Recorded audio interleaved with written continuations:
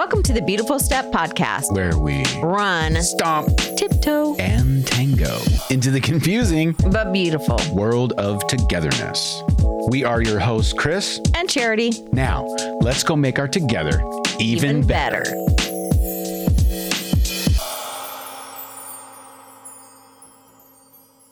Hey. We don't have earphones on though. Oh, headphones? Is that there? That's what these are right here. Boom, boom, boom, boom, boom, boom. Oh, you're like a real DJ. You like that? Okay, so wait, we're in the cabin. Still? I'm going really good. I'm going good. What does that mean? What does that mean? I don't know. It's, I feel good. You do feel good? Actually, you know what, Chair? I have lost a lot of weight. Yeah, and I you're feel looking awesome. like you're strong. You are strong. Look at that, and look at that. Camera. And look at your farmer tan. Pretty much, you've been. Oh my God, you have been asking. Oh yeah, what? You've been asking me about every activity if you can do it shirtless, basically. Can I take my shirt off? Well, I feel better about my body right now than I have in a really long time. Is that something to be ashamed of? Hey. And you turn 50 next month, so there you go. Nice. I still look pretty good. You still look awesome. You look amazing. I don't look strong like that. I would not have those same biceps. What? Nah. Okay, so we're here. Okay. We're recording part 2 of Autonomy is Essential because we screwed up part 1. No. Well, it was supposed to be one long one, but it was my fault. Yeah, it was. You're blaming it on me? Well, it was your fault, but that's okay. We just started re-recording part 2. You know how magical that was? I know, we had some really good stuff, and now there's no way we're going to be able to recreate that, but all right, that's all right. We'll have new magic. Get us started. New magic. Okay, so Autonomy is Essential. Part 1, go back and listen because you're going to need that. Right. For knowledge. Right. So autonomy is... What? Independence, like your own self. You have to have control over your outcomes or else you won't be happy. In your life. Right? Yeah. So we state some scientific studies that talk about like why it's biological that you want autonomy, want independence. And then that whole concept of agency, like being able to actually act on your own behalf. I love it. Yeah. Yeah. So we talked all about that. You liked the concept for kind of a different reason than I liked the concept. Yeah. You want me to go with my bottom line or are you going to go with your bottom line? You go ahead with yours. So my bottom line is this. It's the big takeaway from autonomy. It's very simple. When you are in a situation with your partner where they are being difficult, they feel like they're, not playing along, maybe they're crossing your will a lot, or, you're not seeing eye to eye. And it's not like they're out to get you. Like, you know what I'm saying? It's just been difficult. It's like, why can't you just play along? Like oftentimes you get pretty difficult. All right. Oh, okay. And so I guess, and I've observed this in other couples a lot. I'm not the only difficult person. Right. So like you'll be, couples fight. Yeah. Right. And so my thing is you can trade this thought for the one that gets butthurt. Okay. You know what I mean? Like butthurt, I hate that's a cheap, cop out way of saying, my feelings are raw right now. I'm really, if I could have these types of things happening in my life, I'd feel better, or, you know what I'm saying? Like butthurt it's actually pretty complicated, but you can trade this in for being butthurt because the big idea is that your partner isn't necessarily doing this to get you or get you back or any of that. That being like obstinate or difficult or not playing along. They're not really trying to do that personally to you all the time. Maybe in some maniacal situations. Right. But they're just going for their own happiness and they're feeling stuck. Maybe they're feeling like they can't quite figure out what's going to make them happy, but they know they have to make a choice. And the choice has to be theirs and they have to have some control over their outcomes. And that is what is biologically, we discovered, is going to make them happy. Yes. Yeah. The ability to choose is what really wards off depression and all of that. Right. Choose, but also feel like you chose and now this is the outcome you get. Like you have to have control over your outcomes, whether your outcomes are, small or insignificant or whatever they are. Just that choosing. Yeah. Just that control is actually, it's very healthy. It's very biologically healthy. Yeah. So you take away from it that kind of understanding the concept gives you empathy for the other person, for your partner. 100%, because now you're not mad at them. You're just going, oh, I feel bad. Like you're probably just not really happy right now. You need to make some hard decisions, or whatever decisions that you need to make. Yeah, that's my big takeaway. Like, please, I want to use this for the rest of my life, having more empathy when it comes to how difficult you can be. Yeah.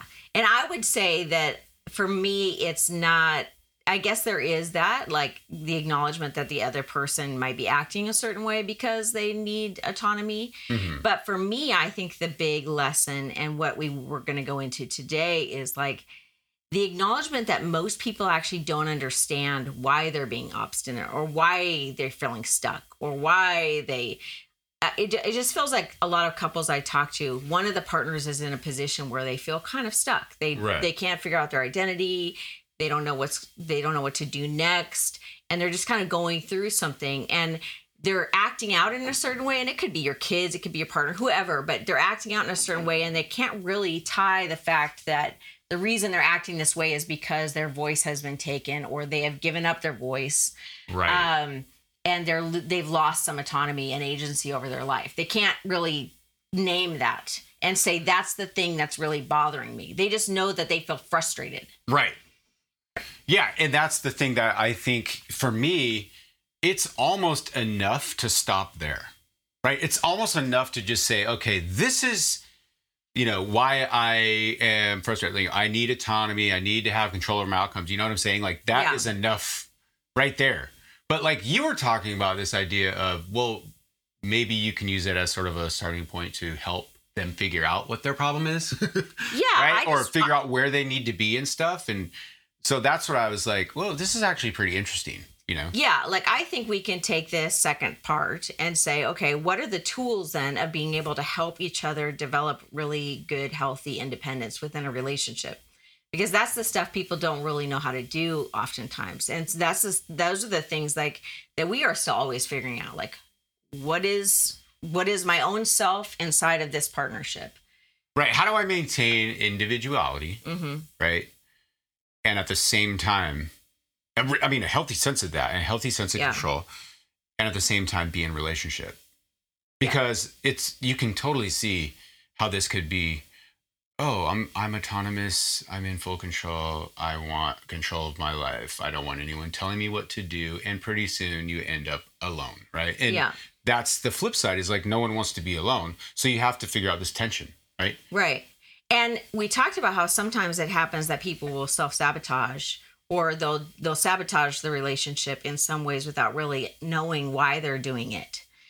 So we might, there might be a relationship where one partner is just kind of doing things that will isolate them from their partner, from their family or whatever, whether it be all sorts of issues to do that, ways to drive away people.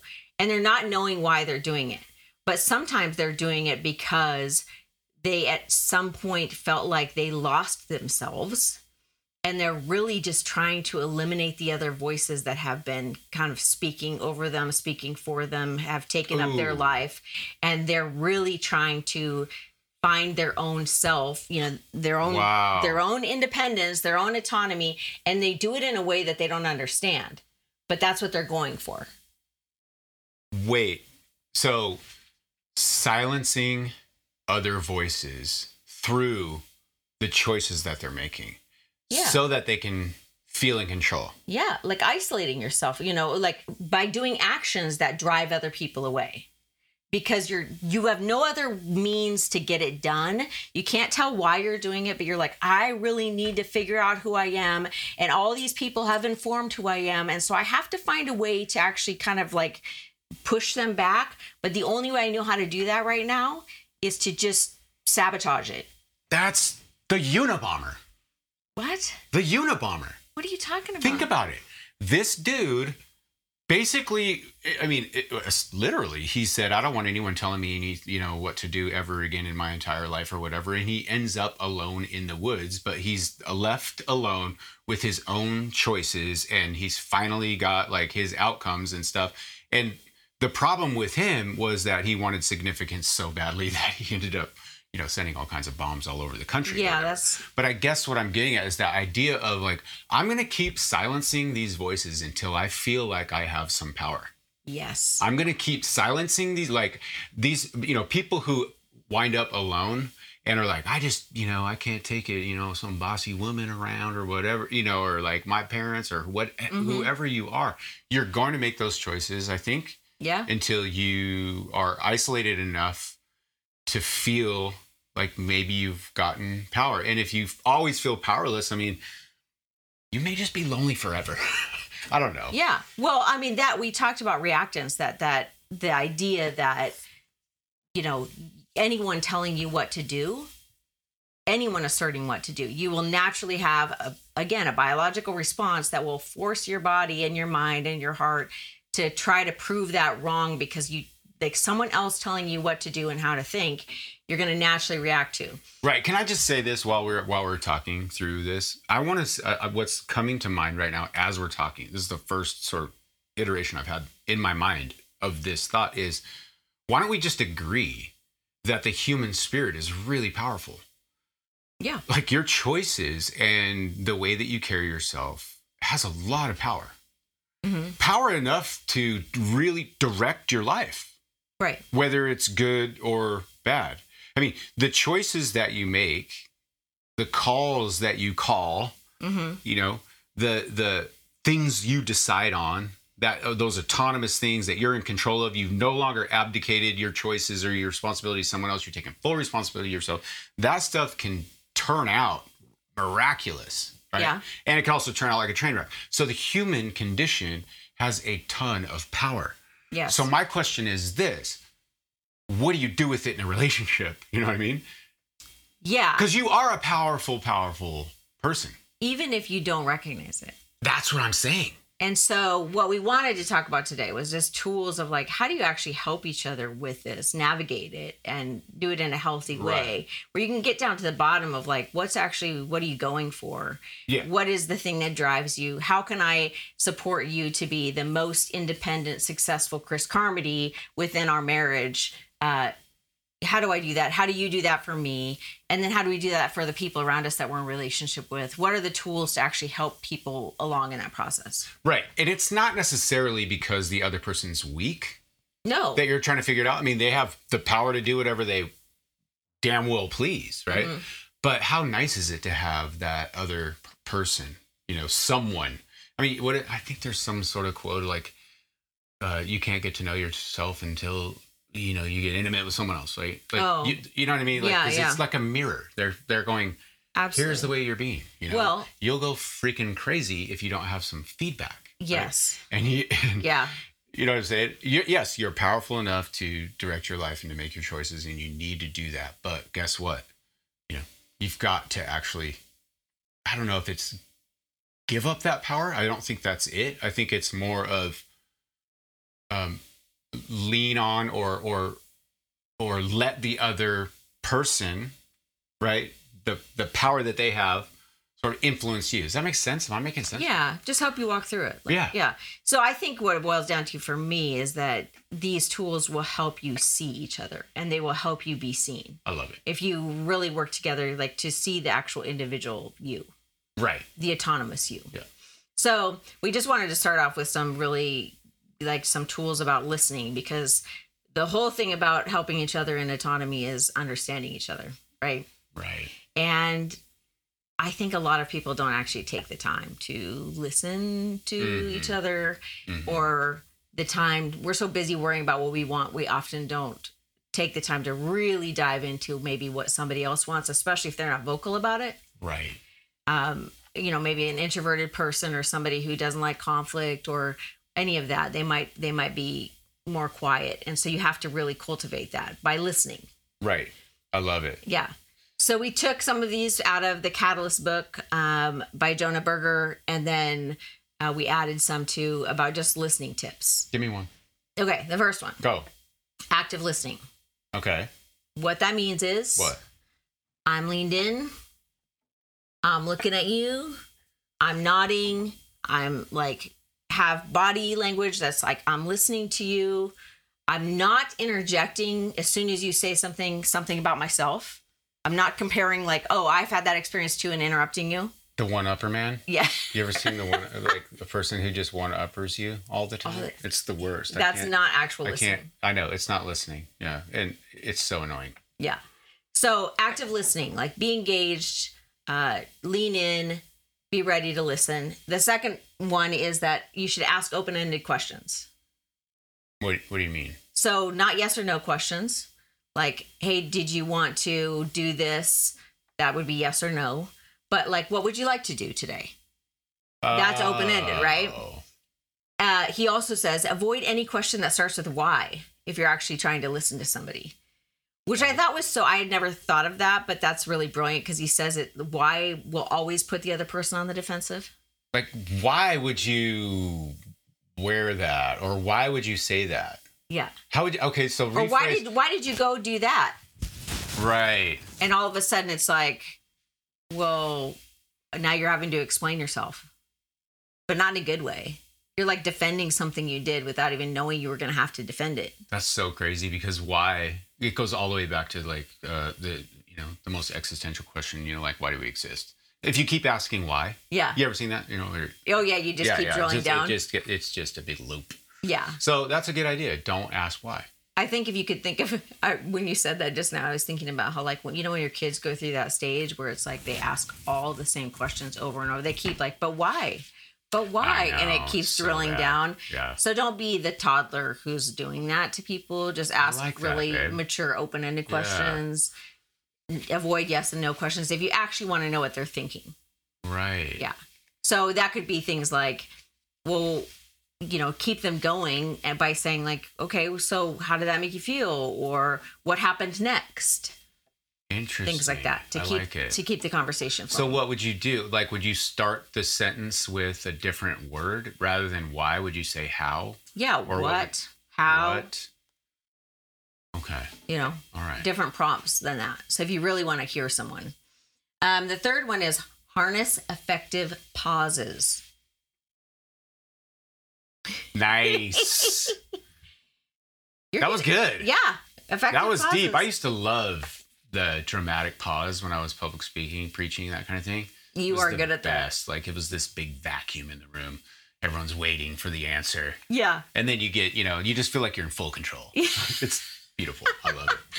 Well, the person who is doing the pausing usually kind of is in control. Oh, yeah. Did you know that it turns out that in the art of negotiation, they say, the royal they, whoever the they is. The other people. They say that the person, this is a negotiation, that the person who speaks first almost always loses.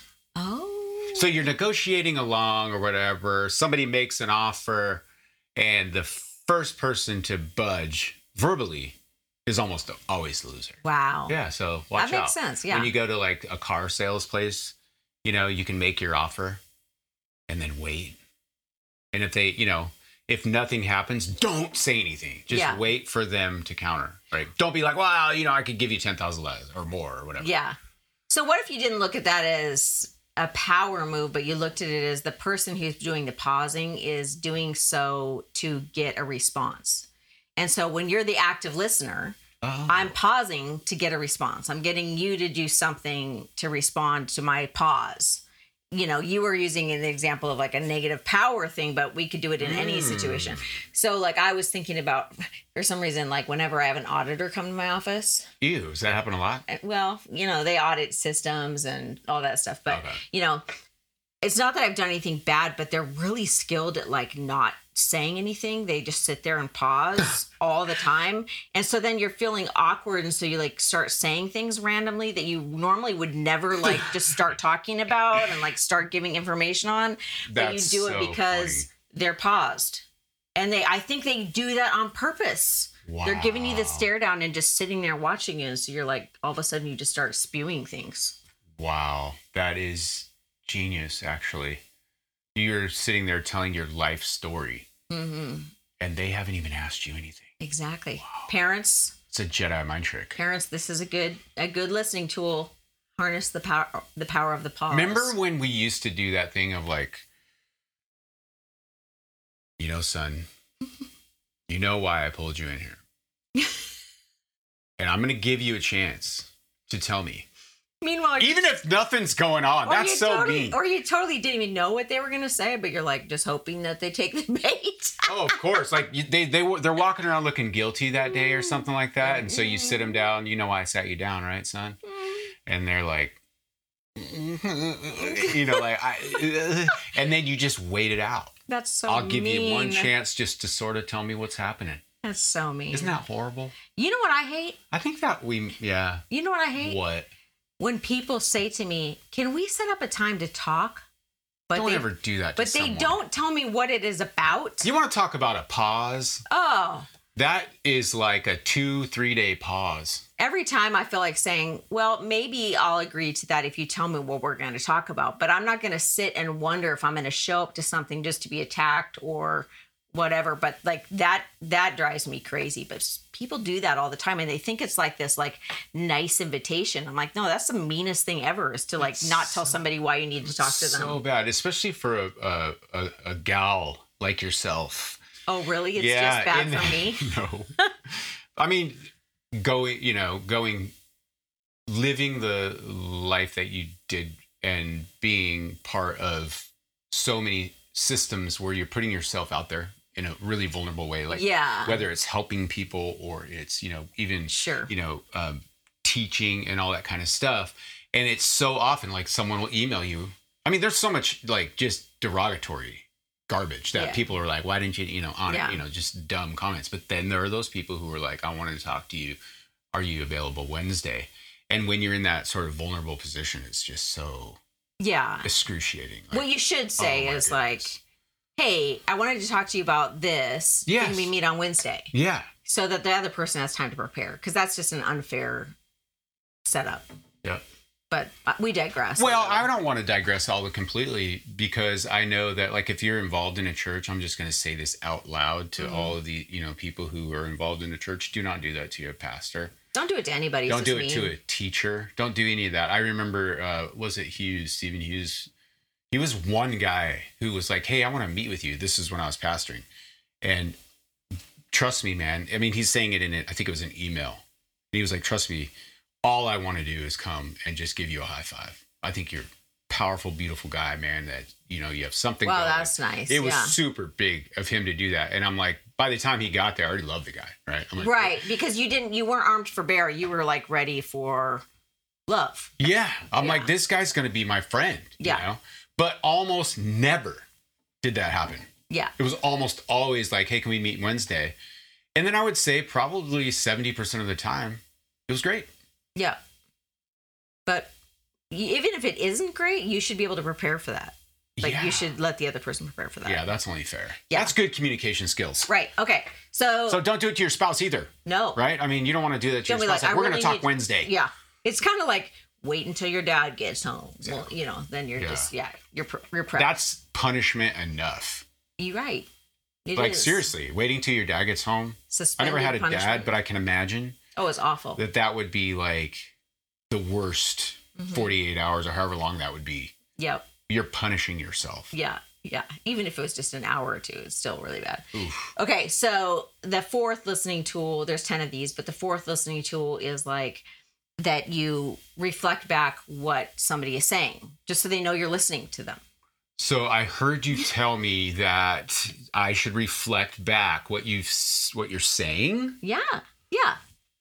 And yes, you should reflect back what you're saying, right? Sorry, I'm being cheesy. No, okay. So just, say something that they've already said so that they know you're paying attention. It's not like what kind of a thing. And it actually I think it actually helps you pay attention. Oh, for sure. Yeah. Especially when someone's talking. Oh, can I just interject this too? Like when people, when you're in a situation that it's maybe not your family and, it's it's people that you kind of know or whatever, stop using names. Because there's so many people. There's so many times where I'm listening to someone talk and they're like, oh, and then Paul was like, I can't believe that he started dating this, Gina or whatever, and I'm like, I don't know any of these people. Oh, you mean people you don't know? Yes. If you're talking, if you're around people that they don't know. Use names. Because it does. You just that frustrates me. My friend, Yeah, just like do the whole I have this friend who whatever. Sure. You know what I mean? Because it's like. I feel like I'm isolating. On the outside. Yeah, that's a good point. Seriously. That's a good point. I think it's kind of a big deal. Okay, so reflect back what they're saying to prove that you're listening. Mm-hmm. This one was interesting. He said label emotions. So like if I see you really upset and go to you and say like, Kris, it seems like you're angry. How does that make you feel? That's like I hate it when you do that. Yeah. I actually do. Yeah. You used to do that. I don't like when people do that either. You used to do that quite a bit, actually. Yeah. I remember the first time you prayed for me. What do you mean? Like while you were really angry? It was actually hilarious. I think about it a lot. Because you were like, story. It was like one of the very first times. It wasn't that I was angry. It was that we were trying to decide something. Were we married or not married? We were, how long was it that we weren't married? Okay. 3 weeks or something? It was like the first, we got married so quick. But I remember it was something. Oh. It was so bad. It was so bad. We were trying to decide something, and I was frustrated. Like I was genuinely frustrated by the process, and I was kind of frustrated with myself that I couldn't, whatever the whole. I was the guy on the fence, I think. Mm-hmm. And I remember you like pulled me in and began to pray with me, and you just started going like, yeah, and I'm praying that he'll see the light my way and all this stuff. Like you seriously, no kidding. You were praying that your will be done on earth. You did. I'm so sorry. And I actually pushed you away and was like, you're trying to tell me what to do here in this prayer. It was so bad. Man, I bet we couldn't even count how many times I've done that in our marriage. Oh, it's not even sly. It's not even like, smart. It's not even smart. It's like so overt. It's like Cole's TikTok, our son's TikTok. He has this TikTok where he's joking and he like is mocking me praying at the dinner table. It's like, what is it like? Help them know that they're going to burn in hell if they don't, like kind of like reprimanding the child at the dinner table. Yeah, you like sort of like get into this thing where you're going to, present your agenda in prayer, right? And you're just going to pray that God will. Yeah, and it's like you just pray that, this guy's going to see God's glory. You know what I mean? Like cuz through you. It is your Yeah. Okay, wow. So I'm really sorry about that. I would never do that now, but hey, you learn. This is the first time you brought this up to me, so I wish you would have corrected me like 27 years ago. I did it in the moment, and then you sort of kept up with it for about a decade or so. You were getting better. You got better and better. Oh, really? Yeah, you got better and better at it, but to where it was less detectable. Okay. Yeah. But yeah, no, it was good. I mean, respect. You were trying to be autonomous. You were trying to be happy. Yes. Hey. I was trying to be happy through making you better in prayer. Controlling the outcomes of your life. Yes. That's what you're doing by making me choose. Yeah. And see, then I felt squashed, right? Because I wasn't having my own choices because God was supposed to show me what you're supposed to, it's like, oh my goodness, the God card here is terrible. Always trumping with the God card. It's so bad. Okay, but labeling emotions, is that ever appropriate? Is that, like he said, it's actually helpful? Like you might actually say to somebody like, you're seeming kind of frustrated. Are you frustrated, or like, are you angry or frustrated, or how would you say you're feeling? Because then they can actually correct you and identify for themselves what they're feeling. But babe, you got to be really careful with this one. Yeah. I really, because it goes really quick into this. Why are you so pissed? Right. Oh yeah. You know what I mean? That makes me crazier. Way crazy. It's like poking a dog with a stick. It makes anyone crazier. Like, why are you in bad mood? Or why are you feeling, why are you so sad? Well, I guess that's the why question. So oh yeah, get why out of there. Whoa, check this out. If you got why out of there, and you just said, you're sad. I see that you're sad. But that's still asserting. That's still telling them what they're feeling. How do you ask them that without even telling them what they're feeling? Yeah, I think that I am more prone to respond to you if you said something like, this is making you really angry, huh, babe? Then why are you still pissed? Right, yeah. I think I'm willing to hear that. I think I'm willing to hear, like, babe, I can tell this is really making you angry.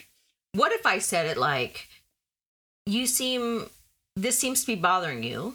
Does it make you feel angry or frustrated or sad? Right. What if I gave you that menu approach we talked about in the last episode? Where you're like, then you get to look at it and go, I don't know, am I feeling angry, frustrated, or sad? Or am I just like, I don't have any emotion about it? But you get to identify it then. I think I'd like that, I think. Yeah. I think I like that. Have we done that before? Because that's pretty cool. That's a cool idea. I mean, right now in my most right mind, when I'm like... When you're not pissed? When I'm having a great day and I'm not being like a little brat. Yeah. Then yeah, I think that would be really... I feel like I could respond to that. Like, so maybe to say, I see that you're bothered by, instead of, because bothered by doesn't feel like an accusation, but I see like that's disrupting you. Like what is it making you feel? Right. Yeah. To use like neutral language to bring out that labeling. I don't know. That might be helpful. I think it's helpful. I think it is. I think it's definitely worth it. Like giving it a shot. You going to try it out on me sometime or? Oh yeah, for sure. Oh, like what scenario would you think it would work on me though? Oh, seriously. If I really can't tell what you're feeling. I mean, obviously only do this if it's genuine. If somebody's actually mad and you know exactly what they're mad about, don't be like, you seem really upset and I don't know why. I mean, then you're just a jerk. They're like, yeah, F off. But the other one. What? And guys do this all the time. It's like this unspoken blindness from the male human race. What is it? They'll say to women all the time, like, why aren't you smiling? Smile. They do that to women all the time. Can I just say, if I could stare at a camera, do not say that to women. You will immediately be the asshole everybody hates. Seriously, don't do it. I don't care what, like, I don't care how much RBF we have or anything like that. Like, telling a woman to smile is like, no, it should end. Do you get that a lot? Oh, yeah. Women get that all the time. Yeah, and every woman hates it. It's just that men don't understand that they hate it. It's kind of like one of those things. Yo, what is that? I don't know if I've ever in my life said to a woman, boy, you would be a lot prettier if you were smiling, girl, or something like this. They just say like smile, or, what's wrong? Why are you smiling? But I think it actually stems from like this idea that men think women should be nice and pleasant all the time. That's my own personal. Oh, I love the feminists coming out. Yeah, the feminist is coming out. But I'm just saying, even if she isn't a feminist, she still hates it. So stop doing it. Okay. Where are we at? Don't speak over each other. What? Don't speak over each other is number 6. Oh. Don't speak over each other. You know what the worst thing is? What? Is watching a couple speak over each other. We had a couple friend that spoke over each other every time they talked. I mean, every time they talked.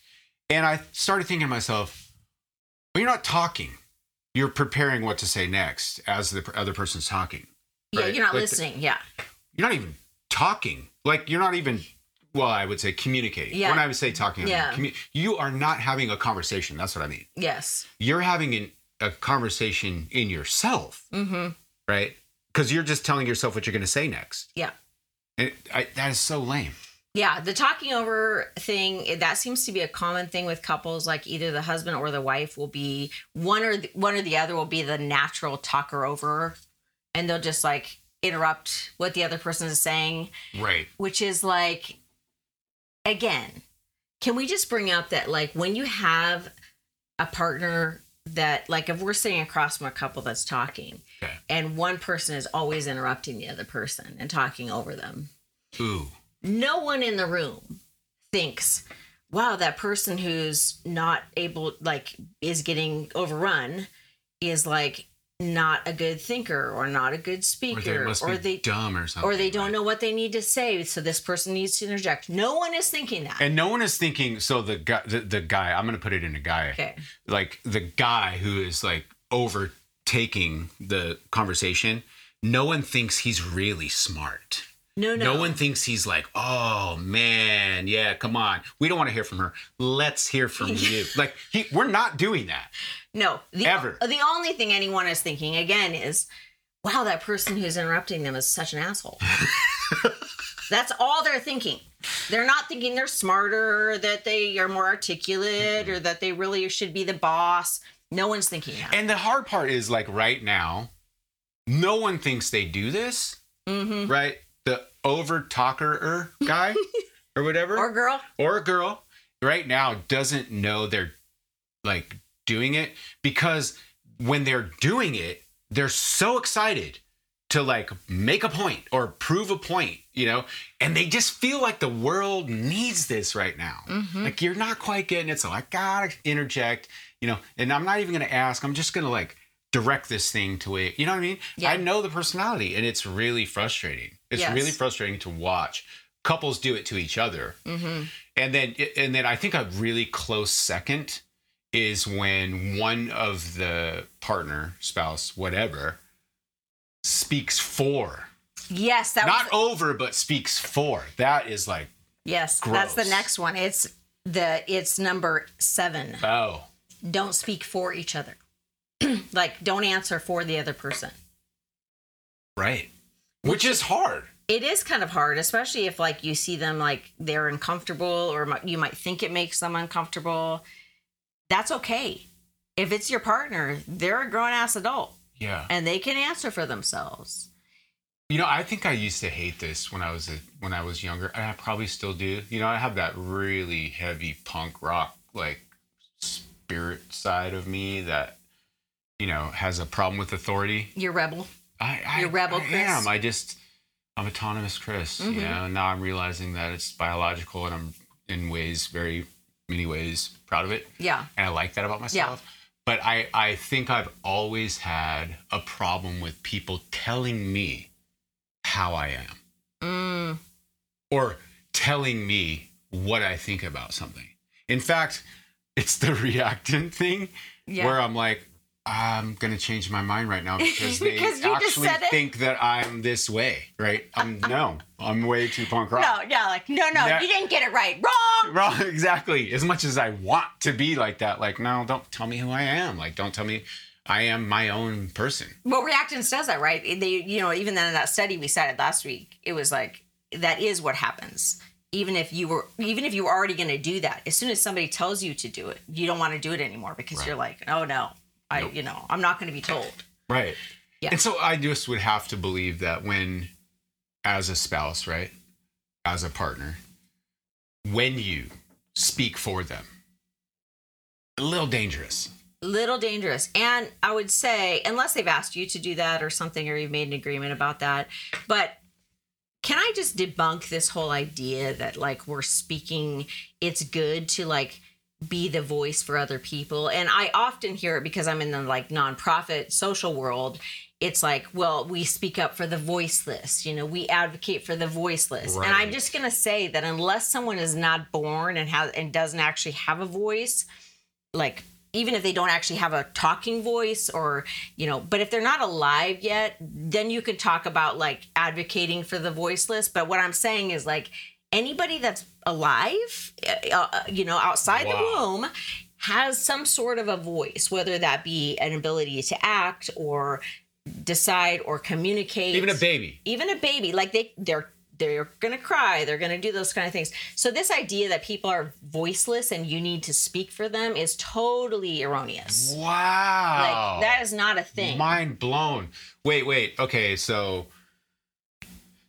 I have always been in that mindset that, you know, you have to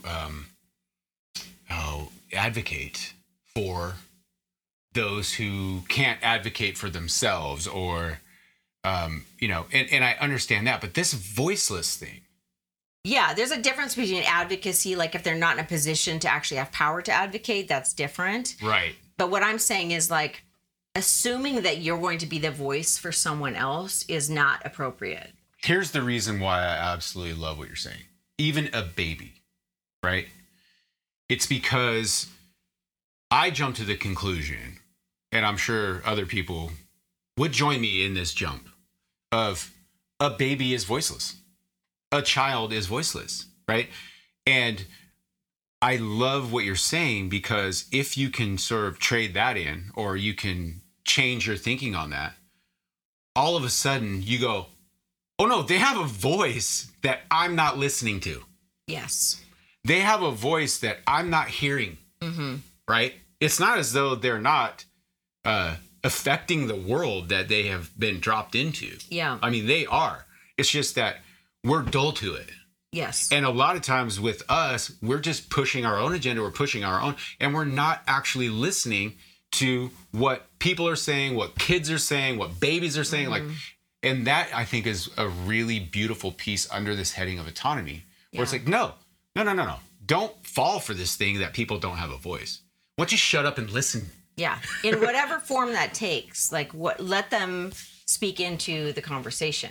I love it. In whatever you're observing. That's really cool. Or, the relationship, what that feedback is in the relationship. Like, what are they actually telling you with their passion, their love, their hate, what are they telling you in those things without actually having to say it? Which is why, like, in, the big movement, of course, in any sort of social services arena, is that you have to have people with lived experience at the table. Otherwise, it's a bunch of people who don't actually know, pretending they're making decisions for other people, calling it advocacy, but they're not the ones who actually know. So unless you're bringing in the people to actually speak who have the voice, and quit quieting their voice by not including them, you're making a grave mistake. That's crazy. Yeah. Yeah. That's beautiful. And I mean, let's just circle it back to, I think it's truer than not true that there is a person in the relationship, I'm just saying, like, a monogamous, relationship, whether it's marriage or, partnership or whatever it is. A lot of times there will be a quieter one. Yeah, for sure. And I think that, and it's not because they don't have a voice. It's because you're just not getting it. Yeah. Or you didn't leave space for them to talk. You didn't leave space. You're not communicating. You're not listening. Maybe you're not, And so I think that it would be, this is a really good sort of check, sort of tool. If you think that your partner right now, your spouse right now, can't think for themselves, or is just being really quiet and not really speaking up, and they seem really confused, maybe you are. Wow. Maybe you're not listening. Yeah. Maybe there's a million things that she's saying that you're not picking up on, man. Yeah. I think you might have already decided what you think she's saying. You might discount and not think that she has an opinion. She's not saying what she should. Because she's not articulating the way you wanted to hear it. But she might be saying it in other ways. In her actions, in what she's doing, she's probably speaking loud and clear. It's funny because there's so many things, especially as a new husband, that you would expect that your wife would either do or say or believe. And oftentimes that's not the case, because you're dealing with an individual. Yeah. You're not dealing with your sort of projected idea of what a quintessential wife would be. You're actually dealing with a woman here. You know, a woman who is autonomous and beautiful and powerful. Has her own mind. Has her own mind, baby. And that is, I think, just such a great check. Yes. And this idea that, like, her opinion needs to agree with you is total. Yeah. Like, love and partnership does not equal agreement. That's not the same thing. Right. You can be in really good partnership and not be in agreement about something. And it doesn't mean that they're against you. It just means they have their own mind and they get to decide that, just like you get to. I love that. Yeah. Yeah, I heard that. I remember seeing this episode, and I remember someone speaking about this episode of Captain Kirk, where he gets dropped into a world where it's a whole bunch of women, beautiful women. Yeah. I mean, the guy was a stud. Captain Think about every Star Trek, yeah. Every single episode, this guy's like, you know, taking some chick back to the spaceship. You know what I mean? Like, and she's even if she had like 9 heads. Yeah. No, but he gets dropped into this world with all these super hot chicks. You ever notice that even the aliens had big boobs though? Like they were never without boobies. Yeah. And we didn't come up in a patriarchal society. I love it. So, but the thing that was really interesting about this was that he gets dropped into this world with all these women who do exactly what he wants all the time. Like constantly. They're, basically they're just slaves, right? And most guys are like, okay, this is the perfect world. This is heaven, right? Yeah.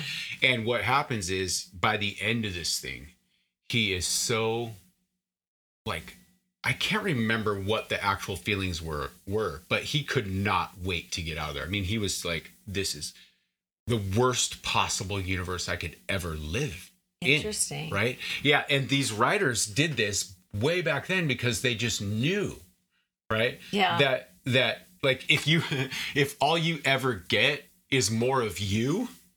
Oh, what a boring existence. Not only that, but yeah, I mean, you just, there's nothing like worse almost in a big way. Yeah.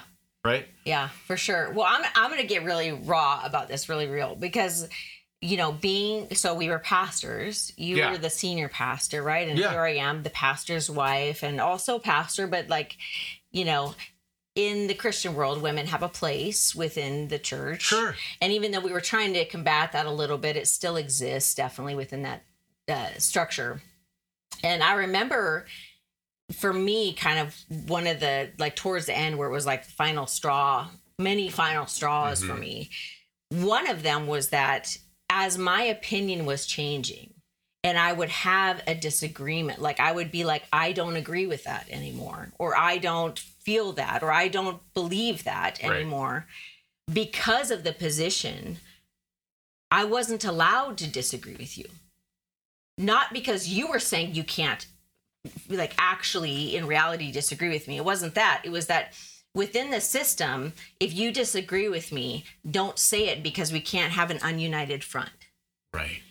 Which is, that's the hard part. So I got to the point where I was like, I am not able now to have a voice. I am losing autonomy because I'm not able to actually articulate and say that I disagree with this. I have to pretend like I agree with it, even if I don't, which then became an integrity issue for me. I was unwilling to be a person without integrity. And I wanted to be the same person in voice and in deed, in front of people, not in front of people. And that was one of the things that I just was like, that's a deal breaker. I can't do this anymore. Because if I can't actually verbally disagree, I'm not interested. That is such... thank you. I mean, seriously, thank you for bringing that up, because, I mean, there's so many different rabbit trails we go down right now with that whole idea. But I would say this. Based on... I don't know, we may get in trouble for this. But based on Captain Kirk... Okay.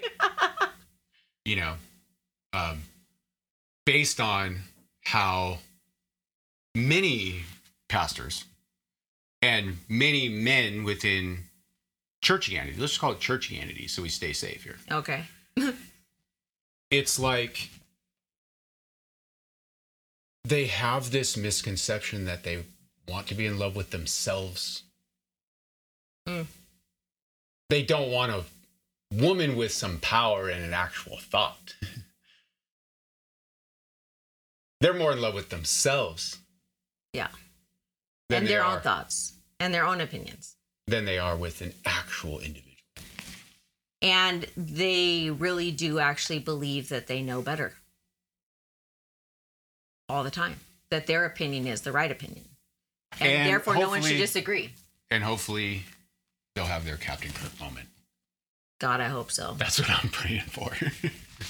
I hope someday, they figure it out. But I'm just saying, for me, that was a deal breaker. Yeah. Like, that was one of the things that I just said, can't do it. Yeah. Won't do it. Can I just say what I observed from you? And we're talking about autonomy. We're talking about individual. We're talking about integrity. We're talking about you have to make choices. You have to be in control of your life, just to be happy biologically. Okay. Yes. And the thing that I observed about you was in, churchianity, that I thought was really very respectable. And in fact, it was convicting, where you were like, look, I can't say, and this is a church that I created, right? You said, and I think it's true, you said, I cannot say that the way we treat women isn't oppressive. In any other circle that we're in any other institution in America, you can't get away with this shit. No. You can't just not, and so that is the hard part with you. And I know we just probably opened a huge can of worms, but the thing that I'm saying is this, it's like, look, I was a firm believer in the whole idea of, look, if the Word of God says it, there has to be a reason, and the reason has to be good. And if we follow these things out, what the Word of God says, then it'll come out really, really good. That was my full-on mental understanding. Meanwhile, I was, no kidding, without really any, apology now, but without, unapologetically, as I lived, I was in a system that genuinely oppressed women. And gay people, and yeah. And if you step back and look at that, you honestly can't add it up any other way. No, unless you just tell yourself a lie about it. Right. You tell yourself there's a reason, and so that must be okay. Which is not necessarily a lie, or it wasn't a lie when I was actually telling it to myself. I wouldn't intentionally, the Bible even says, we deceive ourselves. We deceive ourselves. We deceive ourselves. We don't even need to be deceived. We deceive ourselves, right? Mm-hmm. And so this whole idea was, I wasn't lying to myself. I was telling myself God's honest truth. And I was, your truth. Living down the truth. But you were lying to yourself, but you were telling yourself. But I'm living a truth that I truly believed. And millions of people are still living this truth, as they truly, as they see the Word of God, unfold in front of their face. Meanwhile, if you look at it in, from just a sociopolitical standpoint, which is basically reality, you can't help but think this is oppressive. Yes, like you're saying, you wouldn't get away with it in any other world. You wouldn't be able to have women in a workforce, but be unwilling to give them certain titles. You wouldn't be able to not promote them. You wouldn't be able to pay them significantly less because, all that stuff would come under check. Or a gay person, you wouldn't be able to, can't be a member, can't be in on things, can't serve in the same way. You can be here and we're going to love you, but you can't actually be part of the body, or you can't be part of leadership. You can't do any of these things. Yeah. And in that way, that is oppressive. Yes. But like you're saying, while you're in it, you're telling yourself your own truth, and what you have kind of the construct that you have decided is the truth, and that, justifies the actions. But for me, when I finally came to that point of I actually now see it as a lie, it's going to be a lie for me. What was truth for me at one point, what I did agree with, right now, if I agree with that, it will be a lie. I won't go there. I won't go there. Right. So.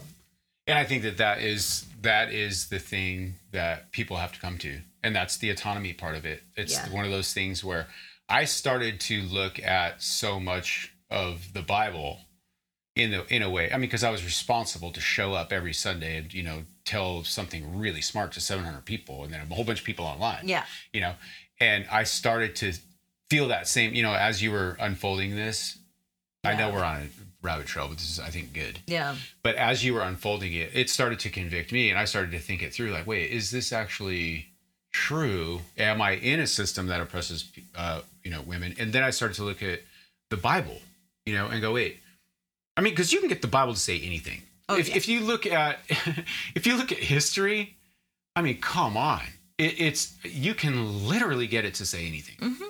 And I have to believe that, like where I am now, when it comes to sort of how I see the Bible, but especially how I see people and my take on, women in the church, gay people as associated with Christianity and church, I have to believe that it's way closer to the heart of Christ than it ever has been.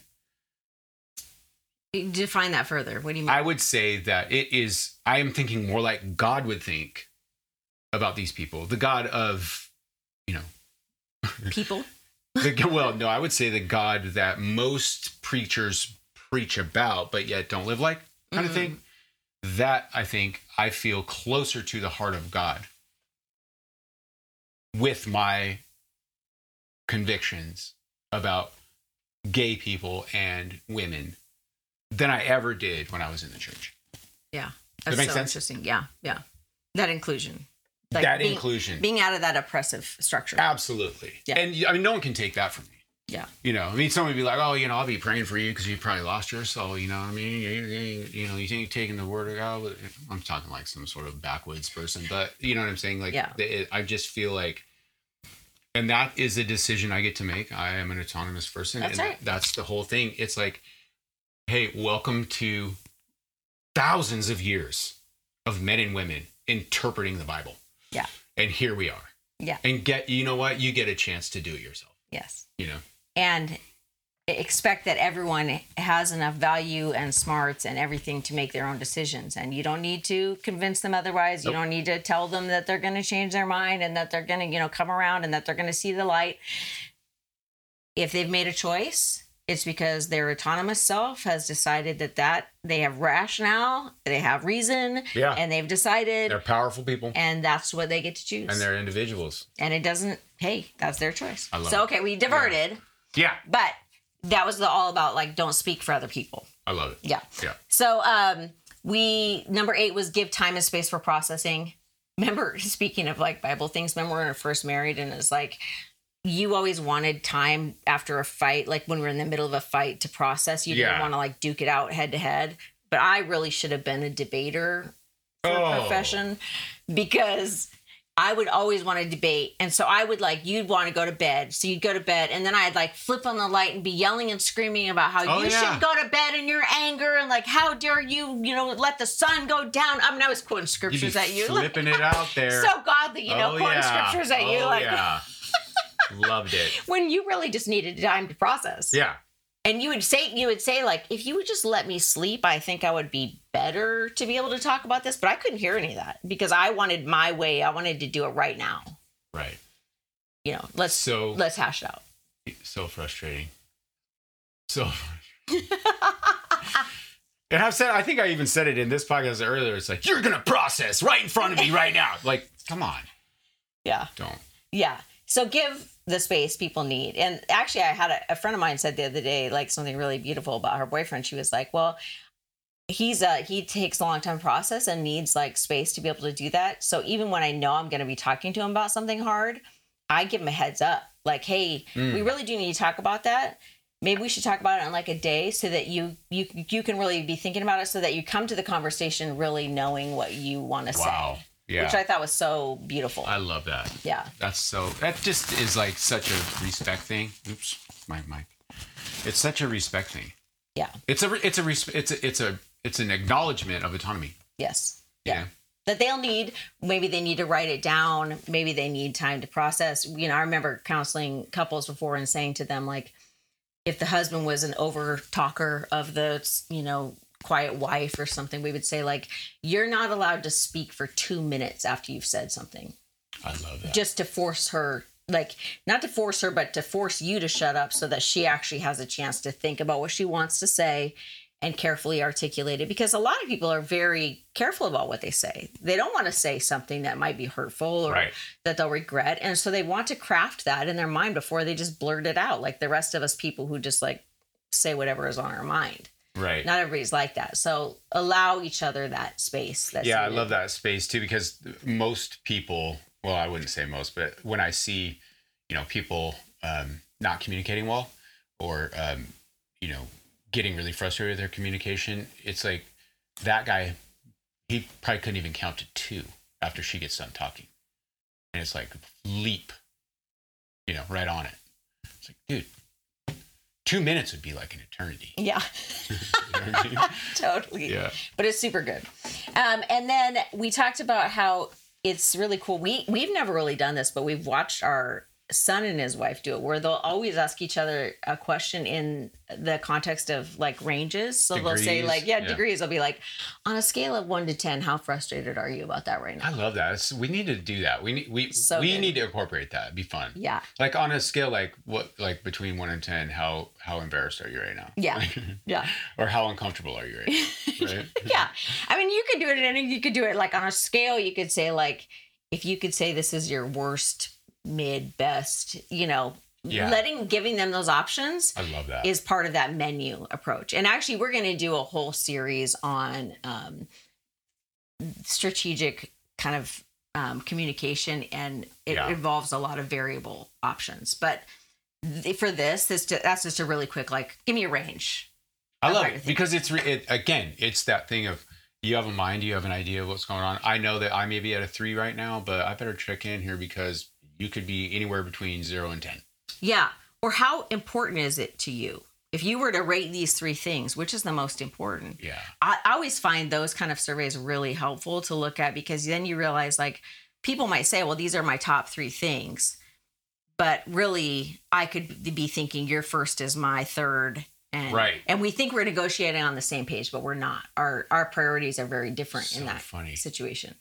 So just kind of getting that on the table and figuring out what that is, where we're at with that is helpful. Yeah. And, that's a dynamic thing, because it doesn't just, we've been married almost 30 years and we still have to same page. Like, wait, we're the same page here? Yeah. We're still getting this stuff out. Be like, I can assume a lot about your personality and the way this is going to go down, but we should get that back on the table. Mm-hmm. You know what I mean? You can't just take that for granted. Yes. Yeah. Because we change and, there might be different circumstances. Sure. And then the last one, number 10, is just summarize the takeaways, which I think we do a lot. Like, okay, at the end of the conversation, like, what did we actually, like, here's what I kind of got out of this, and like what I think our action steps are, or even if there's not action steps, like okay, so that was a really good conversation. And like, you just find a way to summarize it so that you both walk away from the conversation knowing the same thing about it. Because have you ever been in a conversation where you walk away and you think a certain thing was decided or said, and then you find out later that the other person walked away with a totally different end point? Oh, yeah. I know that, you could do, let's just say you do some sort of teaching. Mm-hmm. And 300 people in the room. Yeah. I swear you just taught 300 different lessons. Yes. Because everyone walks away with a little something different. You know what I mean? Yeah. And I think your dad puts it really well. He, because he preached for years and years and years. And he's like, what I found is that people, it's like hunting. He's like, a lot of times people come in there and they're looking for something. Ooh. Yeah. And they're like watching for something. And if they see any sort of, hint of it, it takes on this meaning, and it's like, I got my thing. Yeah. Yep. And it's so strange how people are sort of in such different places, right? And they're looking for so many, different things. They really are, know, and people are obviously complicated and stuff. And so when they're listening, when I'm listening even to you, I have, I'm looking for things in my own life. I'm looking for, and that always taints. It always, it's not really trustworthy. You know what I mean? Yeah. It's this thing of, wait. Your agenda, your insecurities, all of those things are going to skew how you hear things. And so I guess what I'm getting at is you can't just trust that you're on the same page without summarizing. Really. Yeah. Because you and I do that. And I know I do that too. It's like, wait, where are we at? Like we just talked for 2 hours. Where are we at? What did we say? What did we say? What did we agree on? Or did we agree on something? Yeah. Like, Yeah. I think that's super helpful. It is. And a good way to end it would be to say like, okay, so what was your big takeaway from what we talked about today? Or how would you summarize like this conversation? And that way it gives you, it's that open-ended, like you're not saying, so did we agree upon, and then telling them what to agree upon. You're saying like, give me your big takeaway so that you actually will hear the thing that most stood out by asking it that way. I love it. Yeah. And that's, I think, even just when we were preparing for part 2 of this podcast, I was asking you like, wait, what did you mean to say? Just give me one sentence. What was the biggest thing about the last week's podcast? What was it that you took away? And we both took away semi-similar but different things. Yeah. I can't assume that you and I have the same exact takeaway, right? Right. You were like, well, it gives me empathy to understand about autonomy. And I was like, well, it gives me tools to help you, help my kids, help whoever, how to walk through like discovering what they are, who they are. Right. It's the whole thing of like, you want to help people get to an end goal. And I want to help people feel better about themselves. I want you to feel good, and you're like, I want you to be productive. And it's exactly like, if you could summarize our whole like life. That's our entire life. Yeah, that's so funny. That's so it. So the last kind of set of tools we wanted to talk about besides just communication. You have a whole nother set? I have a whole nother. It's not very long. Good night. But this idea, I was listening to a podcast, and the gal who's like a relationship counselor lady was saying like, one of the things she finds that people don't take the time to talk about, but is the thing that often derails the relationship, is an agreement about what is done together and what is done apart. This needs to be its own podcast. We're at an hour 6 right now. Oh, really? Yeah. Okay, well, we'll just briefly touch on it. Should we just do another podcast, Charity? What do you think? How much time are we talking? Oh, it's probably a while. Maybe we should end it. All right. Stay tuned for part 3. Part 3 of autonomy, what you do together and what is done apart. I love it. And how you negotiate that, because it's important. Let's get it.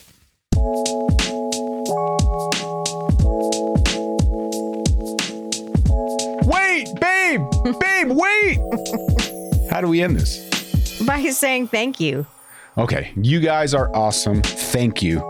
There's nothing more encouraging than you hitting that like button and commenting.